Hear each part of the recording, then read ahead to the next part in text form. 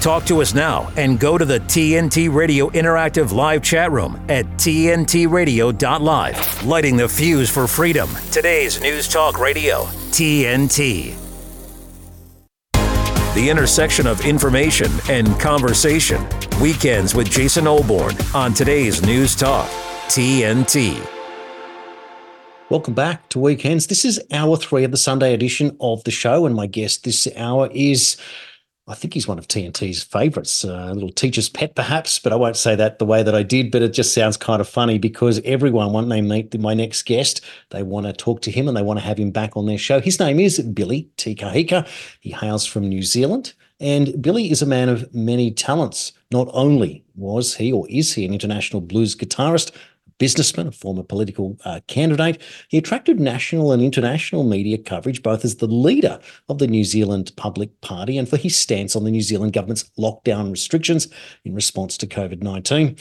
Billy has been harassed by the New Zealand government and media for his views. He's a family man, a pastor, a documentary producer. It was a great documentary as well, and a presenter. And Billy's here to discuss a number of things, including the Citizens' COVID inquiry, along with developments to join forces and link arms around the world to bring truth and justice at long last to the COVID narrative. Billy, welcome back to Weekends.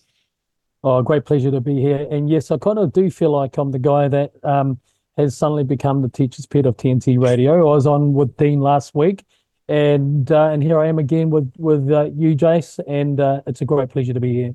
Well, likewise, it's wonderful to have you on the show and to see you again. And I appreciate the time and dedication that you not just given to us, but we're all working together for the common good here and to bring truth to power, which has been devastating over the last few years, and the denials, the obfuscation, the continuing pretending that what we can see and hear with our own eyes and ears is just being denied by a system that seems to only want to protect itself and to gaslight the rest of us. And you've got involved and created, in fact, the New Zealand COVID citizen inquiry. What I wanted to start perhaps by talking about is first of all how it's going, and the depth and magnitude of the work that's taken place is something that seems to be spreading around the world. How is it going at this stage? Are you confident? Is it building momentum? How are things happening? Yeah, great question, and great way to start the interview. It's going fantastic. It really, truly is. It's building momentum almost, it seems, on a daily basis. I was on the great southern continent last week. I went to Melbourne, which is one of my favourite cities. Sorry, Billy, we call it the mainland. We are the great southern state of the mainland. Right. So there you go. Yeah. But I was able to go to Melbourne post Dan Andrews, which was fantastic. So there was a bit of life and energy in the beautiful city, and I got to sit there with my wife and enjoy a cuppa and some chocolate in Block Arcade. And so from there, during my day and a half in Melbourne, I was able to do some recording outside the Cabinet and Premier's office outside the Federal State Building. The State Building. And then from there, I went to the Federal Parliament in Canberra to meet Senator Malcolm Roberts, who's one of my favourite men on this planet, and was able to present Senator Roberts with a cooperation agreement called an MSA, a mutual support agreement, whereby we will pull resources, intel, data to investigate the Australian and New Zealand government's response to COVID-19. And I was very blessed that Senator Malcolm Roberts signed that off, and we will be working very closely from here in. But besides that, we've got doctors, scientists, specialists from all around the world, including Dr. Mike Yeadon, of course, who's the former vice president of Pfizer, including Professor Robert Bob Malone, and many others, New Zealand scientists, etc., that are involved in the inquiry. And it just so happens that in the next couple of days, I'm going to most likely be announcing two very, very, very hugely iconic cultural icons here in New Zealand as commissioners and ambassadors for the inquiry. So it's an incredibly in-depth thing that we can't get wrong, Jason. And you know, the woke media, which has been captured by a military and intelligence service operation, is looking for any chance to nail us, to basically say we got something wrong. And so we're going to be taking it, step by step, being very, very detailed, very precise to the point of maybe being OTT. But I'm not going to sacrifice precision and accuracy in this inquiry. Now, the difference with this inquiry versus what our brothers and sisters in Canada have done is that we are a fully independent citizen inquiry, just like our Canadian brothers and sisters. But we differ in that we are right up front alleging that the New Zealand Labour government committed crimes against the people of New Zealand during the pandemic era. So it's quite a significant difference there. That makes an enormous difference, doesn't it? Because off the bat, you're on the front foot, and of course that will attract scrutiny, and people will look, as you said, for any fault that they can do. I want to just mention the website, if I can, because you can download the terms of reference there. I might see if we can put up on the screen just so you can identify the document. But the website is nzcci.com. You scroll down on that homepage and you'll be able to download those terms of reference. There's some 200 or so parts of the inquiry. It's very, very significant. The terms of reference, as you can see there on the screen, the structure of the inquiry, it's a very, very important and valuable document, Billy. Yeah, it is. Really, the depth of the inquiry is, I guess, belied by the terms of reference points to it. And we have two government and two Crown affiliated and generated COVID-19 inquiries into the response of the government and how they operated and behaved. But, one of the inquiries, which is the Royal Commission of Inquiry, has about 19 points to its terms of reference. There's another one generated by the new government. And as I say repeatedly, we've got a new government. The government has changed, but nothing has changed.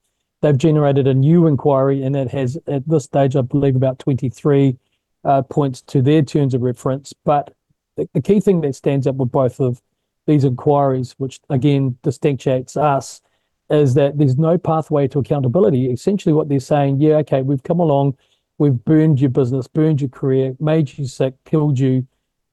We've made you a criminal because you disobeyed lockdown laws.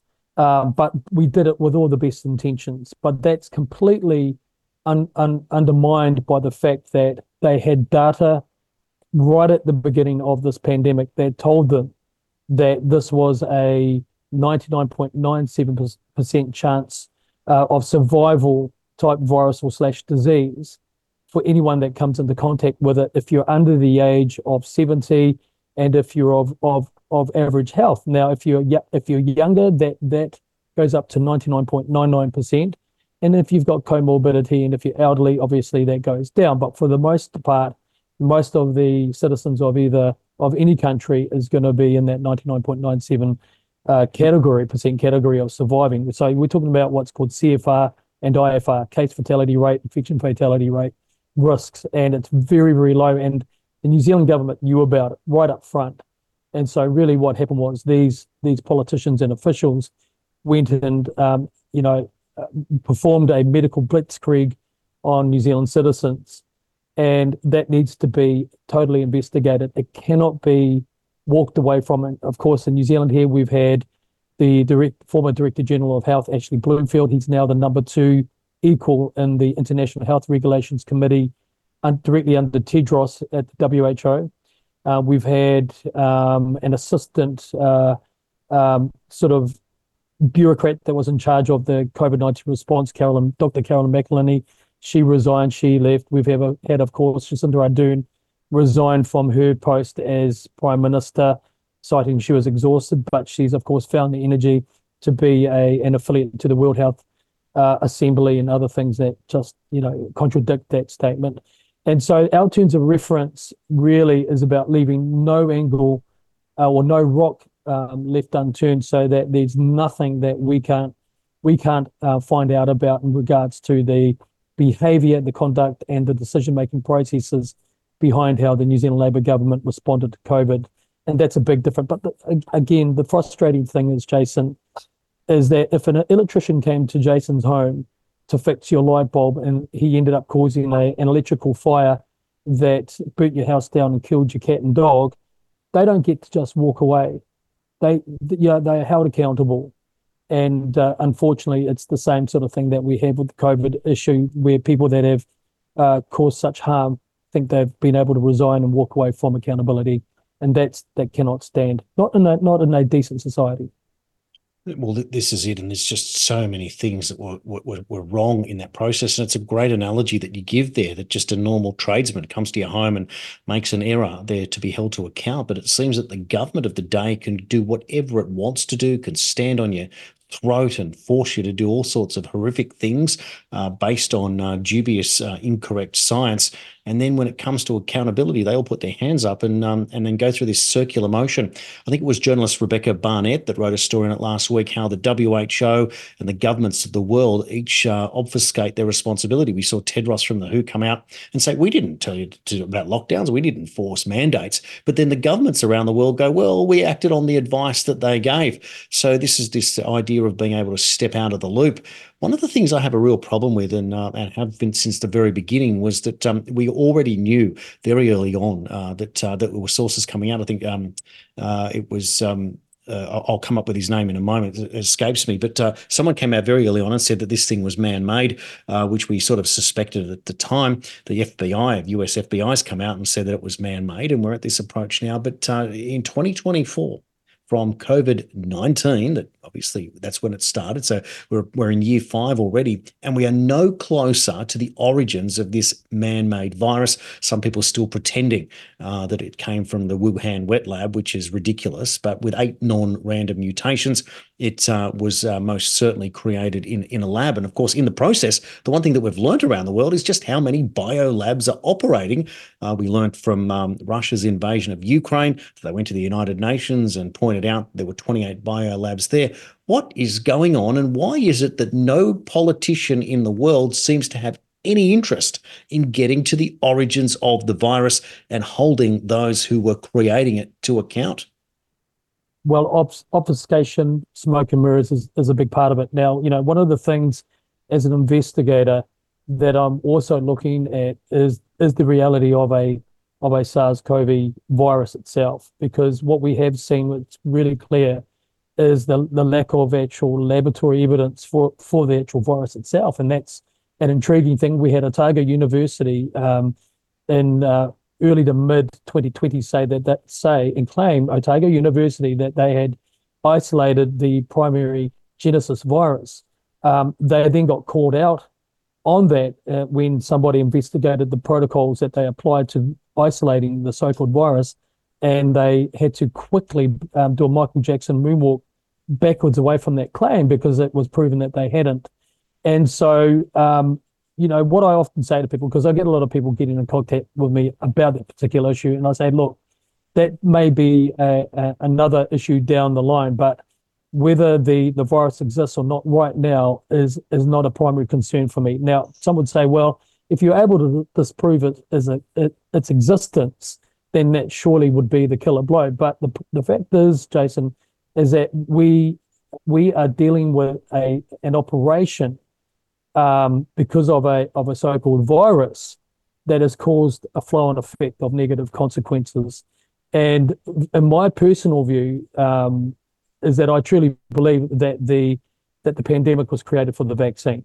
That is what I believe the evidence suggests already. Now, I always say that good investigation requires the evidence to lead the investigator.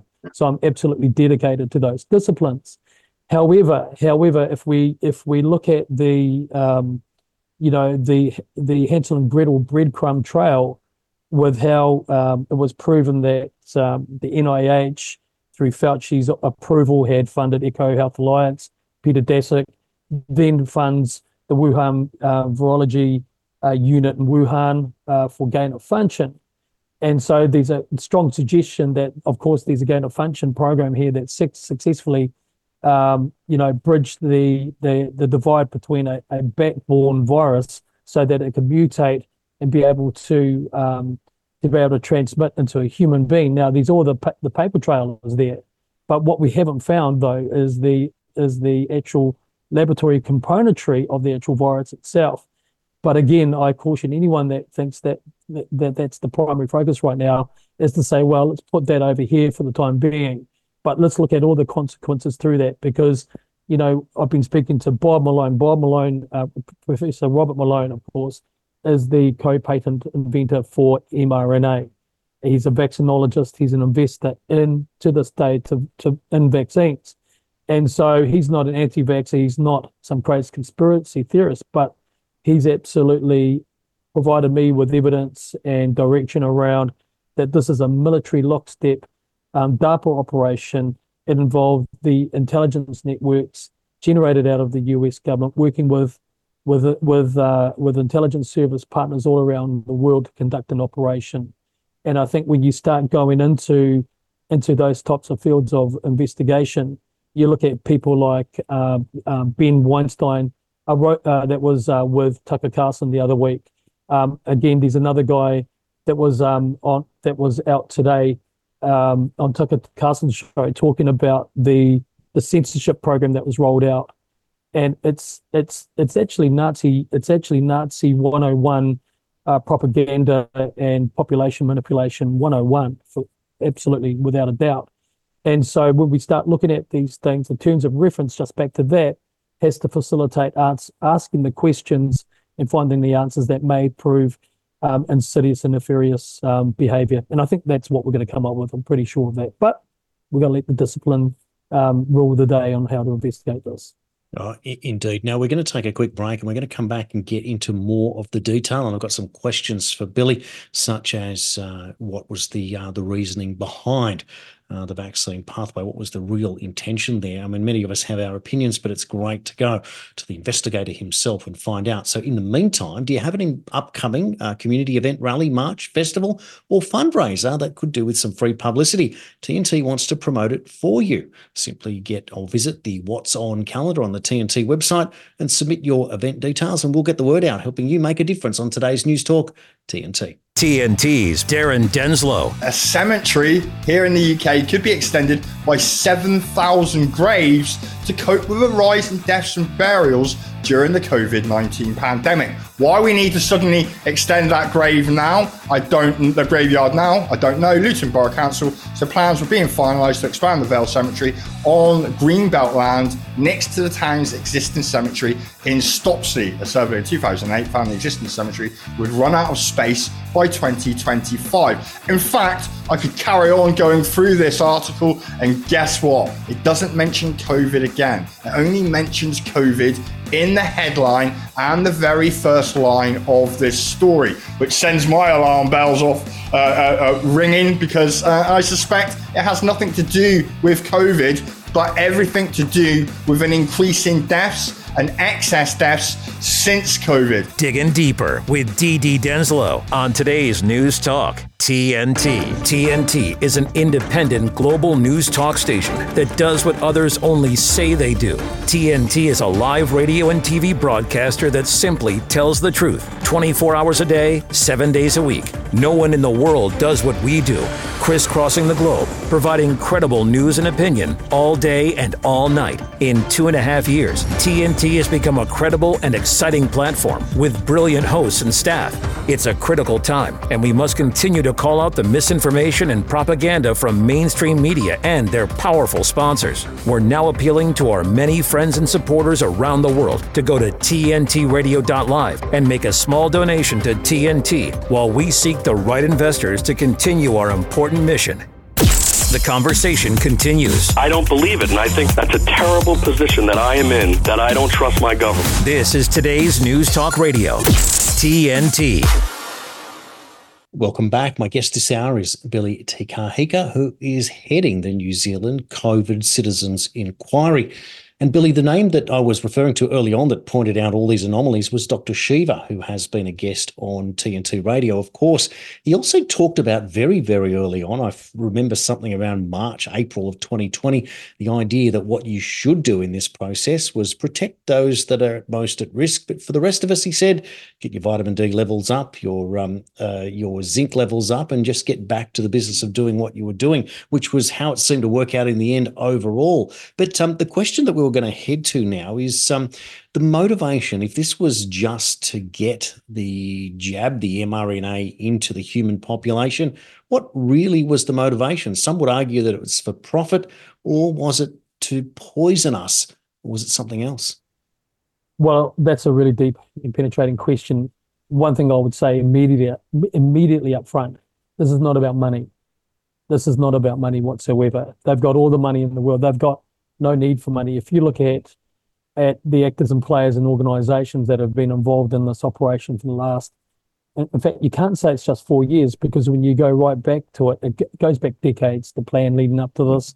I mean, the first pandemic scenario war game that they brought all of the actors and players like WHO, the Bill and Melinda Gates Foundation, CIA, World Bank, and all these other actors and players to war game a global pandemic like this began in 2017. There was a smaller one before that in 2014, I believe, but there was a big one called SPARS Pandemic Preparedness in 2017. And of course, the now famous Event 201 in October, November 2019, just weeks before the real thing. And what they did in Event 201 is that they perfected how the governments of the world would respond to a global SARS respiratory type global pandemic virus. And so they perfected it. Just 6 weeks later, the real thing was live. And I find that an incredible coincidence. But it's got nothing to do with money, that's for sure. They've got plenty of money. They don't need money.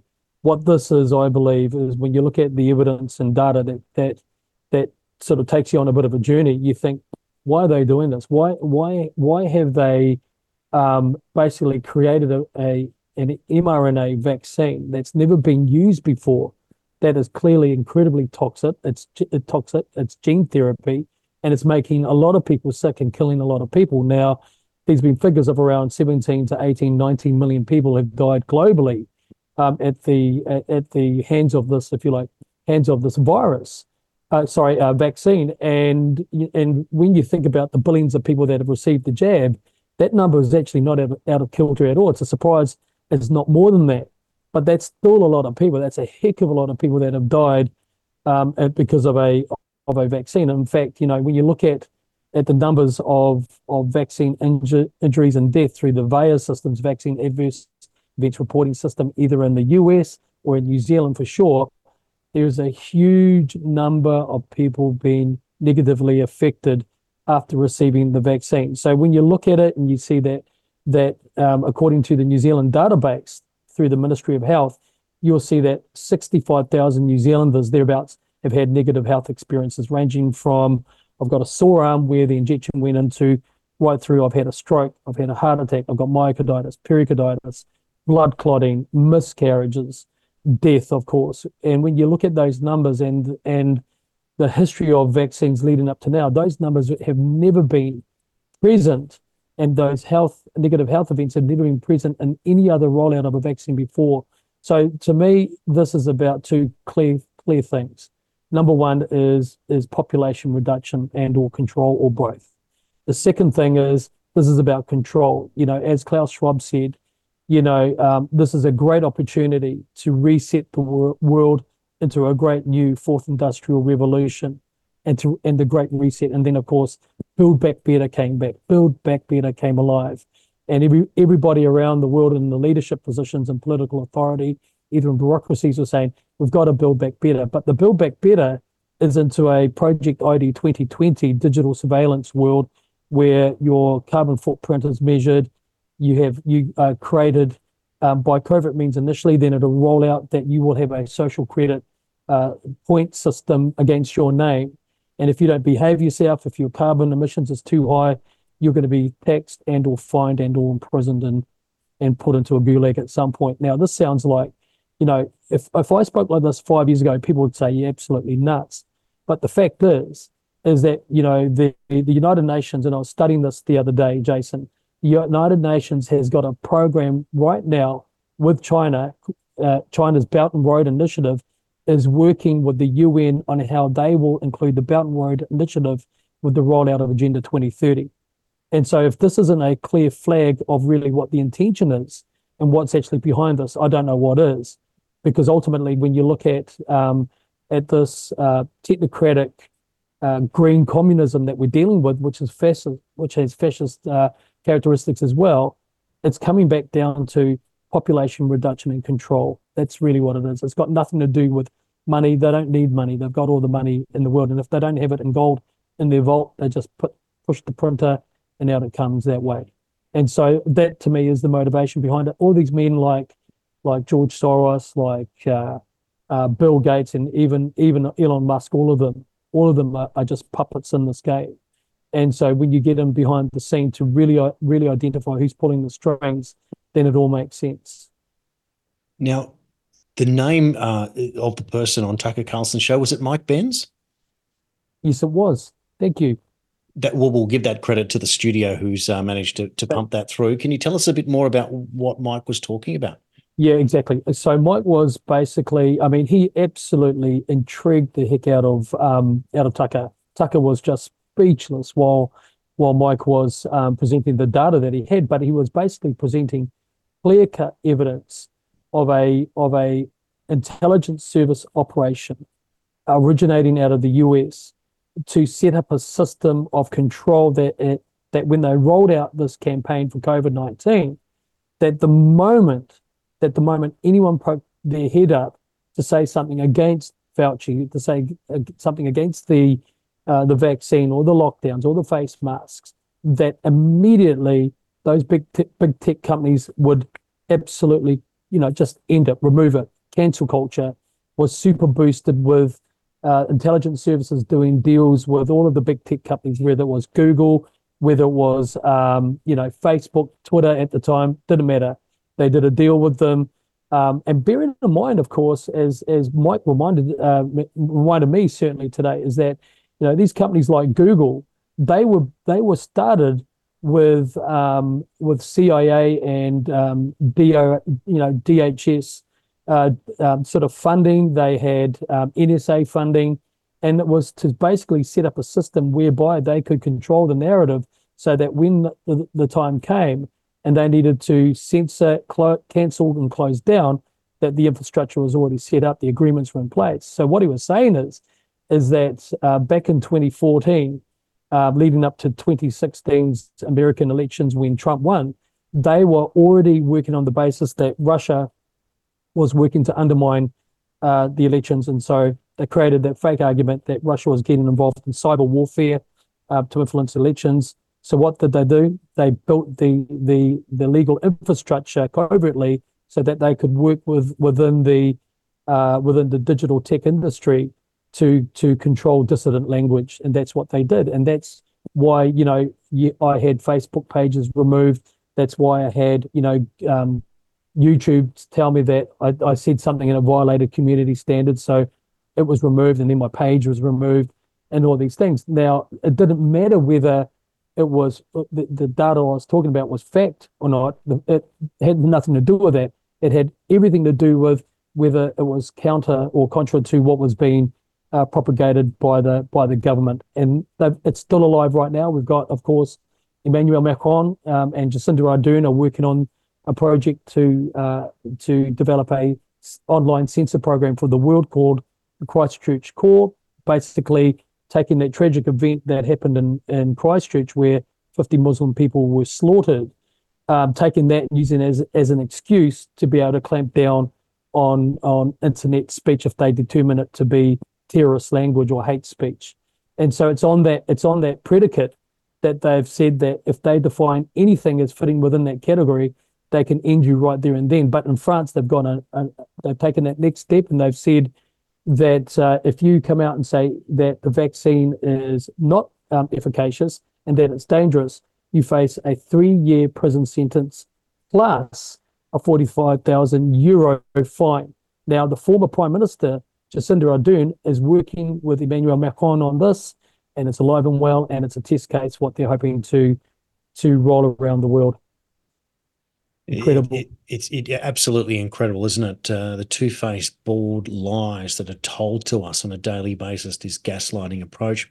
Billy, as an investigator, I just wanted to go back a little bit here. When Anthony Fauci came out in 2017, and I think the quote was, Donald Trump is certain to face a surprise outbreak in his term of office. As an investigator, is that not a red flag? Well, of course it is. I mean, some people have tried to sort of walk that backwards and say, well, he was using generalities, but he was very, very clear in his speech. He said the Trump administration, during its tenure, during its term, can expect a sudden and surprise outbreak and pandemic.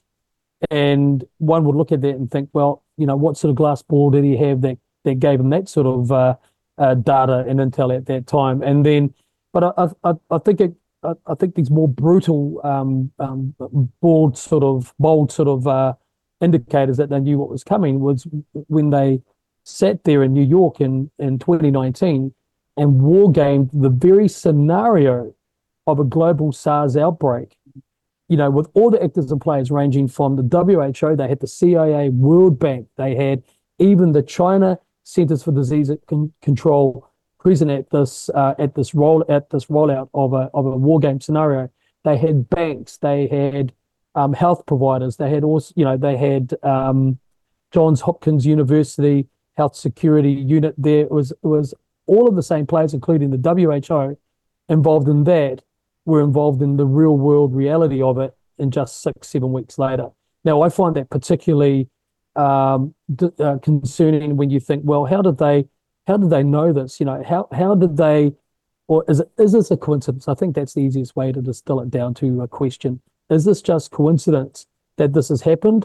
Or is this really just the fact that they were doing something in plain sight, and then a few weeks later, they pushed the green button and the program went live? Look, it was the same thing during the 9/11 attacks. The FDA were stood down. Why? Because there was a scenario, a war game scenario where the United States military was responding to airliners approaching New York City to carry out a terrorist operation. Now that was happening on the day, September 11, 2001. They were rolling out this war game, and so when reports came out that there were jetliners attacking the World Trade Center, when you hear the tapes of the FDA speaking with the military, both groups were completely confused. They're saying, is this real world? Is this war game? Is this real world? You can hear them speaking to each other. And that's why when the F-16s were dispatched, in fact, they already had an F-16 in the air, this pilot was saying, look, what are we dealing with here? Because actually it turned out he was unarmed. He was on patrol, but he was unarmed. And so, these types of coincidences are unfortunately a bad look, whichever way you look at it. And they need to be calmly assessed to see whether this event 201 was connected to the statement made by Fauci in 2017. And that statement came just after the SPARS pandemic exercise scenario that they rolled out, which was identical to event 201. So again, you start to look at these things and say, well, is Fauci a prophet? No. But how did he know this? Are these things connected to each other? And again, what I always say is you've got to look at the chain of actors and players and see how they connect to the events and then work your way back from that. And I've got an intelligence map that would blow your mind if you saw that. You know how on those movies they have, the whiteboard up there, faces, and they've got the wool and the cotton with colors and they're connected to each other? I've got a digital version of that right now that would blow your mind, Jason. Quite incredible. I'll send it to you. We absolutely love to see it and to be able to disseminate that information. And speaking of information, if you would like to get hold of the terms of reference that Billy's talking about in New Zealand, you need only go to the website nzcci.com. You'll scroll down and you'll see where you can download those terms of reference. There it is up on the screen. That's the document that you're looking for, and you'll see all 200 odd different parts of that particular inquiry. And when you compare that to the New Zealand government 23 terms of reference, you start to realise that you're being taken for a ride. Billy, we talked about earlier the idea of companies such as Google being just joining the bandwagon. And I wonder if this is a form of coercion. Well, it is a form of coercion, obviously, but the whole idea that these companies their palms were greased just enough to go on with the scenario, and those that weren't going to go on, such as the independent thinkers in society, were bullied all along. It's would therefore, as an investigator, again, that would be another area of trying to see the obvious glaring intention behind what I still call the greatest crime against humanity in human history. It is. I believe that as well, Jason. I do. I really do believe that this is a significant crime, but you can't just, you can't throw that allegation out and not prove it with clear-cut dynamic evidence that proves that. But what I found in New Zealand already is that during that 2020 early phase of COVID-19 hysteria, what the New Zealand government did is that it entered into negotiations with Google, with Facebook. I call it Facebook. They entered into negotiations pretty early on in the early stages of the pandemic, and they negotiated with these big tech companies to have their own backdoor entry into the back end of these sites, such as Facebook and Twitter. So whereby that their own intelligence people could go into the back end of these platforms and basically censor on behalf of themselves, using this big tech company to close us down. So what they were doing, and we've got all the evidence here. We've got the official Information Act information and data that's come through, which has confirmed that the New Zealand Labour government negotiated early on in the piece to be able to control and cancel and close down and censor anybody that spoke up against their narrative. And so it wasn't necessarily Facebook or YouTube doing it. It was actually New Zealand agents that were doing it. They were actually, but these big techs were signed off to it, so they had no problem with these guys doing it. So they don't get off the hook. But the New Zealand government managed themselves to be able to go into the back end and basically censor anybody that said something they didn't like.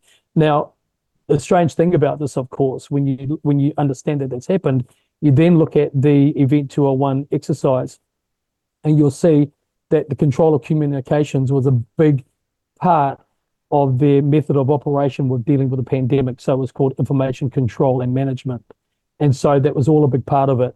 And so when you line it all up, you don't have to be too clever and smart to recognize that there's a correlation between those clear-cut points within Event 201 of how they would roll out a pandemic response. And you look at the real-world behavior of these governments, whether it be Daniel Andrews, whether it be Trudeau, whether it be Ardern, you will see that the response behavior of the governments mirrored exactly what the war game scenario demanded. And you can't argue with it. It's right there. Cannot be argued with.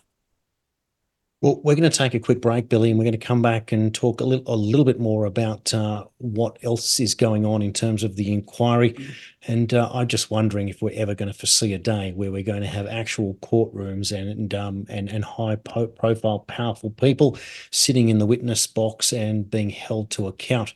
It's a day that many of us, in fact, I think there's a person watching or listening here on TNT Radio that wouldn't agree with that sentiment. In the meantime, we'll take a break. And before we do, just a quick reminder, you can now download every single episode on video and audio through the TNT Radio website, or you can catch them on Rumble individually, where you can share your favorite episodes on your social media to let your friends know about your experience here on TNT Radio. Let's take that break, and we'll be back soon here on TNT. De-weaponizing weather with reality and perspective.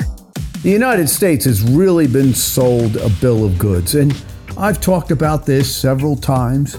I've talked about the people that are running this country are literally bullying the United States. And it's hard to believe that the American people actually let them get away with it, except that if you watch, let's say, Jesse Waters' Prime Time sometimes, and you see the man on the street interviews, you realize these people, and they're all voting, know nothing about what's going on, or maybe even less than nothing if that's possible. Now, it's fascinating. We talked about the coal plant issue a couple of days ago. How have carbon emissions changed since 2000. China is up 208%. India is up 158%. Other countries are up 53%. The US is down 10%. Europe is down 16%. Now, here is the question. How is the United States letting these other countries get away with it? And it's kind of simple to understand that the complacency and comfort of the capitalist system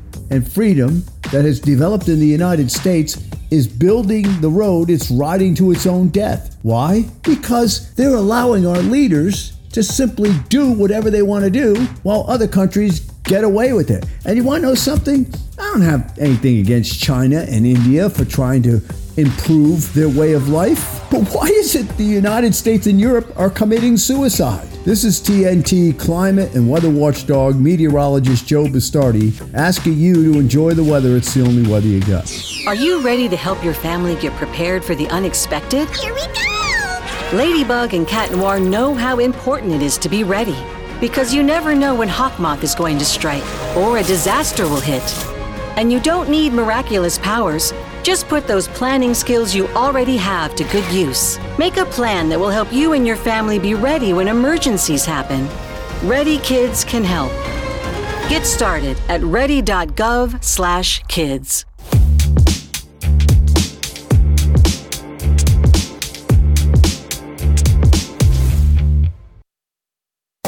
When the whole world seems turned upside down, we sort through it together. Weekends with Jason Olbourne on today's News Talk, TNT.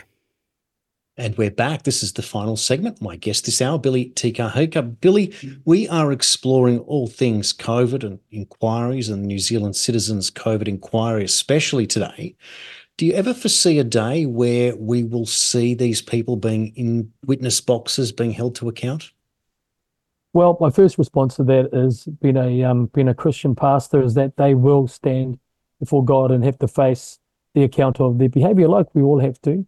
And so, if we don't get them ourselves in a court, then they will be standing certainly in God's court. But this is my strategy, and I don't mind talking about it up front, because we've made these allegations that there's been crimes committed by the Labor government politicians and their relevant officials.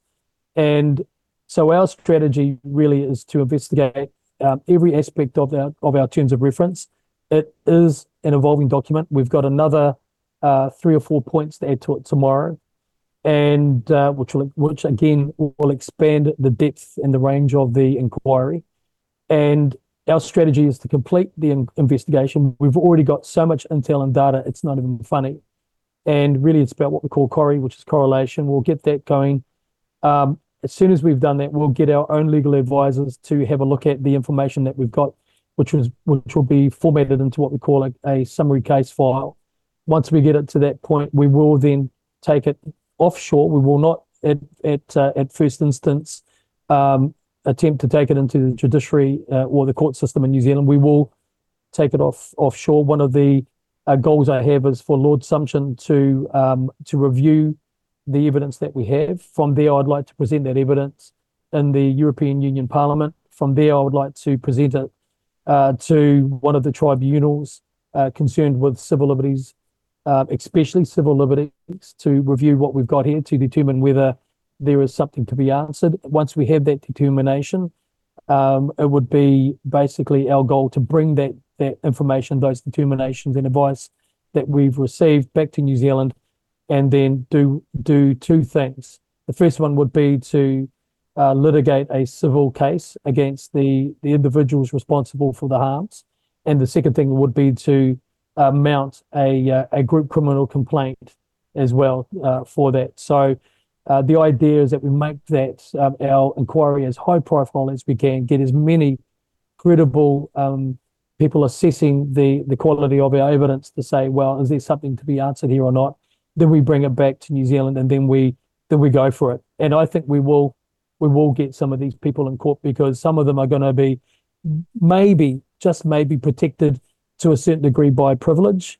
But I think most of them are going to be in positions where they will need to answer these claims. And if we have to be sort of resolute and robust and showing our determination to prosecute, then I think that's what we need to do. We need to be clever. We need to be determined and resolute. And that always comes down to another thing as well, too, Jason, which is funding. This is a New Zealand citizen inquiry. There are a heap of Kiwis that have infested Australia, who love Australia like I do.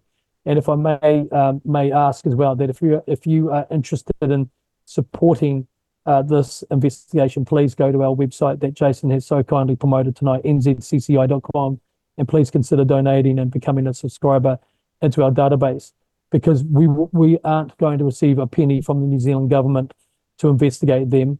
And the reason why they won't do that is for the same reason we can't trust them to investigate their own behaviour.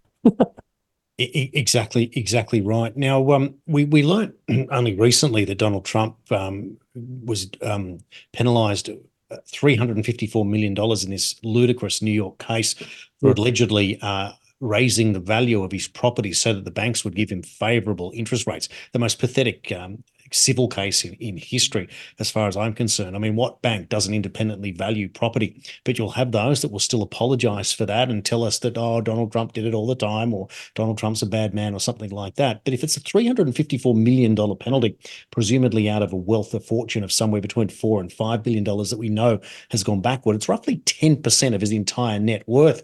In any civil action against these people held responsible in this particular COVID era, someone like Bill Gates, what could he be facing in the future in a civil liability? Should he be penalised his entire wealth? Well, I think it comes down to is the behaviour of the individuals in regards to being involved in an action that caused people harm. What sort of level of involvement did they have? Were they fully complicit? Were they misfeasant or malfeasant?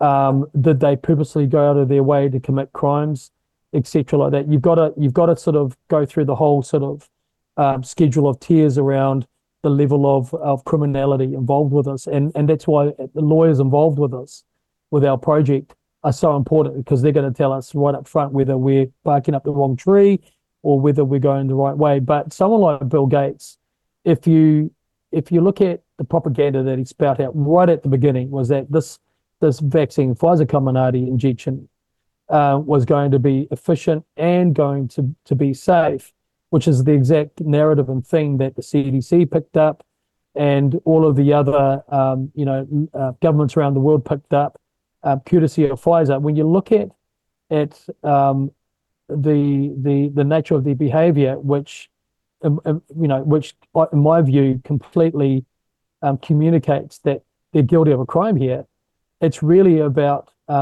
being able to prove it, what level of criminality is involved, and then using the court system to try and get them into court. But look, let's be real about this. Let's look at Pfizer. I mean, Pfizer is a corporate criminal. It's a career corporate criminal that has experienced billions upon billions upon billions of dollars in fines that they don't lose sleep of overpaying.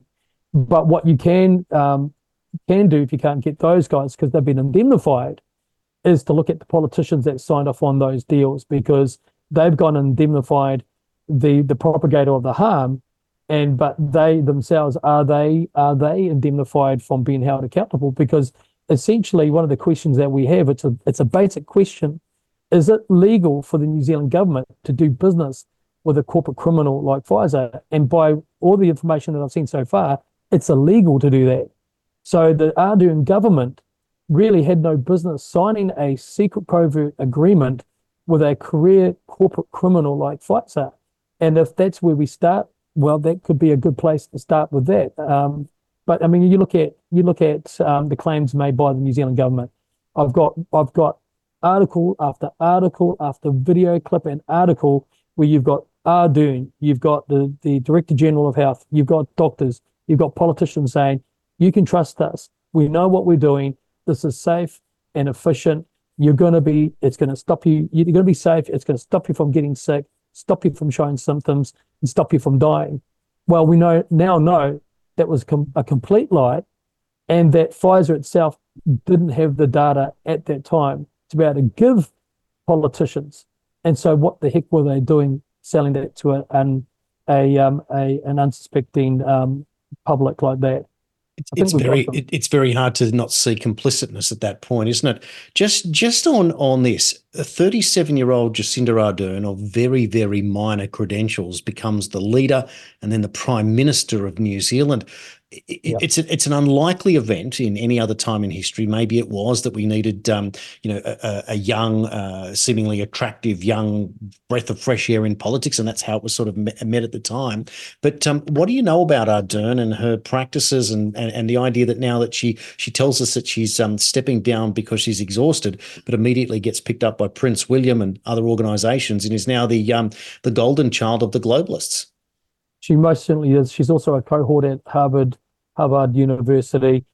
She's related to the Chatham House think tank in London, which is chaired by none other than her matriarch, Helen Clark. She's involved with the World Health Assembly. She's involved with the WHO. She's still in regular contact with the UN. Of course, before she resigned, she did a Brand Ardern tour in the United States. She met with BlackRock, of course, in a very well-known and now infamous meeting with BlackRock.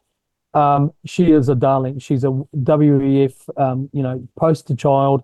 She's right up there. But what people don't seem to know about it is that she is very much a Marxist. She is an absolute full-blown Marxist. I mean, she was the president of the International Union of Socialist Youth between 2008 and 2009.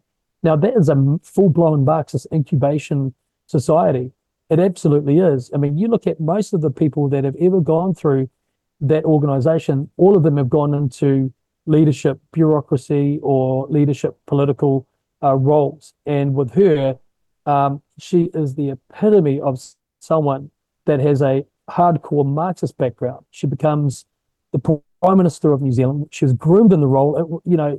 When you go into the conditions of how she was made the leader of the Labour Party just shy of the election coming, you can see that there was an operation behind that. In fact, I believe there is.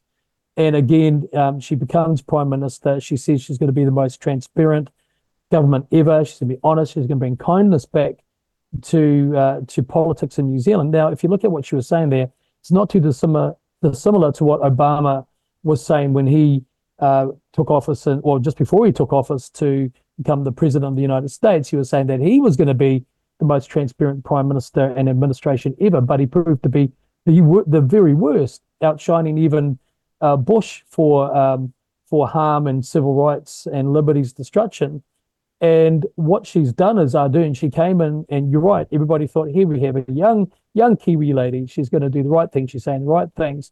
But boy, were we wrong. She came in immediately. She approved so many harmful new laws to be legislated. And of course, famously in 2019, before COVID, she committed New Zealand to full implementation of Agenda 2030. She signed us up to World Economic Forum programs, including a joint operation with World Economic Forum to write a whole paper on how New Zealand will become an AI nation, and the regulations that need to attend that. But interestingly enough, really what betrays her is that she wins the election, and a short time later, halfway into the next term, she ends up resigning. She claims she's exhausted, but within a fortnight, she's at a World Health Assembly meeting, and she's pushing the international health regulations. She's pushing the work with Emmanuel Macron around internet censorship, creating these laws. And my gut feeling is, Jason, is that she's lining up to have a go at the UN Secretary General's role when it comes up. I think that's where she's going to go.